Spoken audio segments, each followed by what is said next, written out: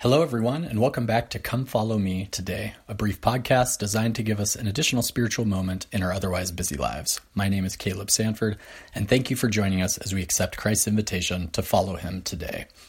Today, we're going to pick up where we left off on the last episode with Lehi's vision in 1 Nephi chapter 8. Now, please, if you didn't listen to part 1 of this episode, please stop listening here and go back and listen to that one first. I think it'll be a much more meaningful experience for you that way. Okay, so in the last episode, we started reading about Lehi's vision. We saw Lehi struggle through his wilderness, pray to God to help him find his way, and then he came upon a beautiful tree with fruit designed to make us happy, sweeter than anything Lehi had ever before tasted. And that brought him exceedingly great joy. We learned later from Nephi that the tree represents the love of God, and the fruit is the experiences we can have as we engage with that love. I asked you in the last episode to think back in your life to a time when you had experienced that fruit, when you felt the love of God so strongly in your life. And we talked about how in those moments, there's no way any of us would have ever considered abandoning our faith. And yet, in Lehi's vision, he sees many people doing just that, successfully making it to the tree, partaking of the fruit, having an amazing experience, and then leaving it all behind. Quote, "And after they had partaken of the fruit of the tree, they did cast their eyes about as if they were ashamed." So how could this happen? Let's get back into Lehi's dream and see if we can figure it out, because our eternal salvation, happiness, and relationship with God depends on us knowing how to stay with that tree of life. In verse 26, Lehi is trying to figure out why these people were ashamed after eating the fruit. Quote, "And I also cast my eyes round about, and beheld on the other side of the river of water a great and spacious building, and it stood as it were in the air, high above the earth. And it was filled with people, both old and young, both male and female, and their manner of dress was exceedingly fine, and they were in the attitude of mocking and pointing their fingers towards those who had come at and were partaking of the fruit. And after they had tasted of the fruit, they were ashamed, because of those that were scoffing at them, and they fell away into forbidden paths and were lost." End quote. Nephi later describes this building as, quote, "the world and the wisdom thereof, the pride of the world," end quote. The reality is that our interaction with this tree of life and our relationship with God is not happening in a bubble. The building that Lehi sees, or the world we live in, is all around us. It's not just on the other side of the river, and it's interacting with us all the time.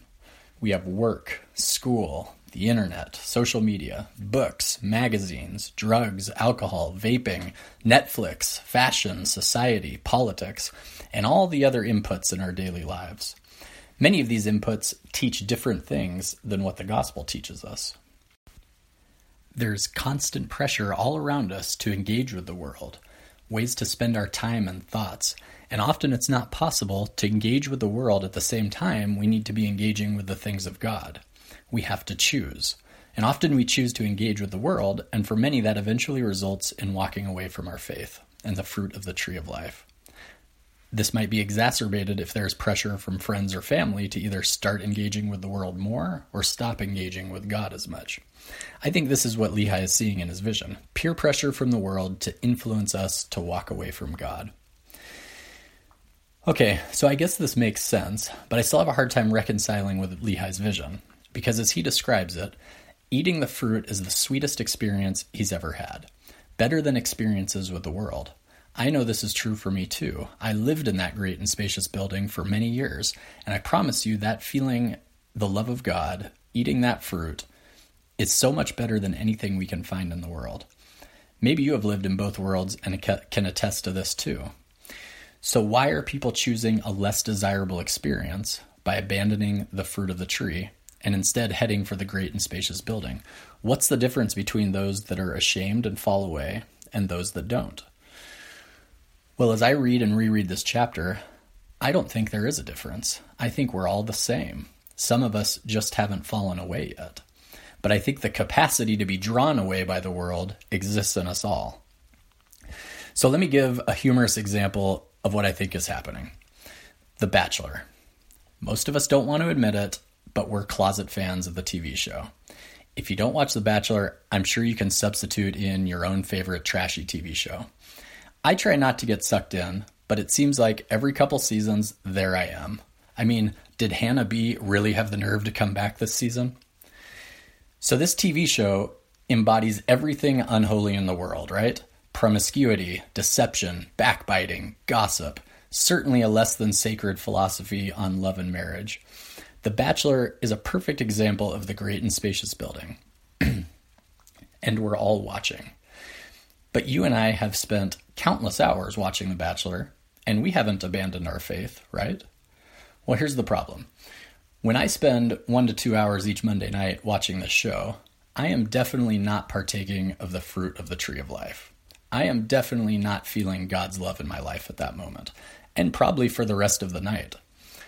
So what happens if I accumulate more things like this in my weekly schedule? Most of us have pretty limited free time as it is, and if we let worldly affairs steal too much of that time, then at some point we just stop eating Lehi's fruit altogether. And that's when we're at risk for what Lehi sees. Quote, "And after they had partaken of the fruit of the tree, they did cast their eyes about as if they were ashamed." President Monson in 2011 said, quote, "We must be vigilant in a world which has moved so far from that which is spiritual. It is essential that we reject anything that does not conform to our standards, refusing in the process to surrender that which we desire most, eternal life in the kingdom of God." End quote. I think President Monson understood this same thing. We have to refuse to surrender our eternal life. I can think back to that experience I described in the last episode, and you all can think back to times you felt the Spirit strongly in your lives, when you felt God's love. But my story was years ago. I've had spiritual experiences since then, but when was the last one? When was yours? When was the last time we felt the Spirit in this way? For those of us with little kids, maybe we're not feeling it at church each week because we're spending all our time trying to keep our kids from going crazy during sacrament meeting. Maybe we're struggling at home to feel God's love because our kids are running around spitting out food while we're trying to read from the scriptures. Maybe by the time we finally get them to bed, there's no energy left to commune with God. Maybe you have a job that makes you work 12-hour days, or maybe you have to travel all the time, and instead of being able to return each day to the personal temple you've tried to establish in your home, you're spending each night with people who don't share your faith. So this is what I think is happening in Lehi's dream. Many people, probably including you and me, just aren't eating enough of the fruit. We're not getting it every day. We're going hungry. A void is forming. And in that void, we allow ourselves to interact with the great and spacious building of the world. And slowly we forget how amazing those experiences were that we've had with God. Or we second guess ourselves, thinking that maybe the past experiences weren't as meaningful as we thought they were because we haven't had them recently. Or maybe we just forget about our experiences with the gospel altogether. This is probably why we're counseled to journal about our experiences, so that we can't forget. Now, this decline in spirituality doesn't mean we're instantly falling away from our faith. But without the fruit of the tree coursing through our souls on a regular basis, then we're just hanging out at the tree and enjoying the company of others there. Now, don't get me wrong, we're really good at this in our church. We're like Ewoks from Star Wars.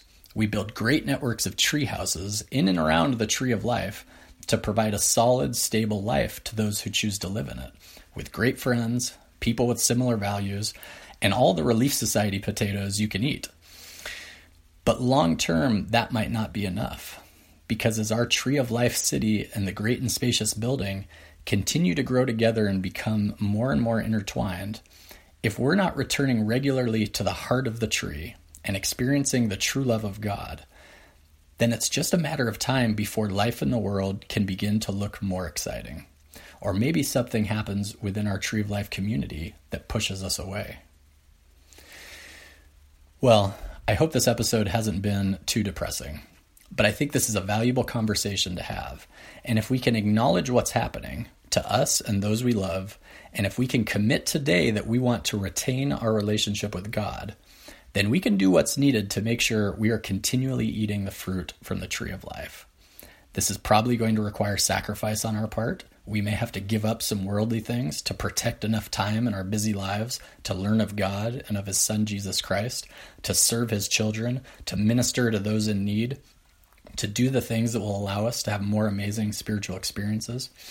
But I know if we can do that, if we relentlessly pursue spiritual experiences for ourselves, our families, and our friends, then there isn't any force on earth strong enough to pull us away from our God. In our next episode, we're going to finish the conversation about Lehi's dream and talk about the rod of iron and how that fits into this conversation. Thank you for listening today and for continuing to make the decision to follow our Savior, Jesus Christ, today.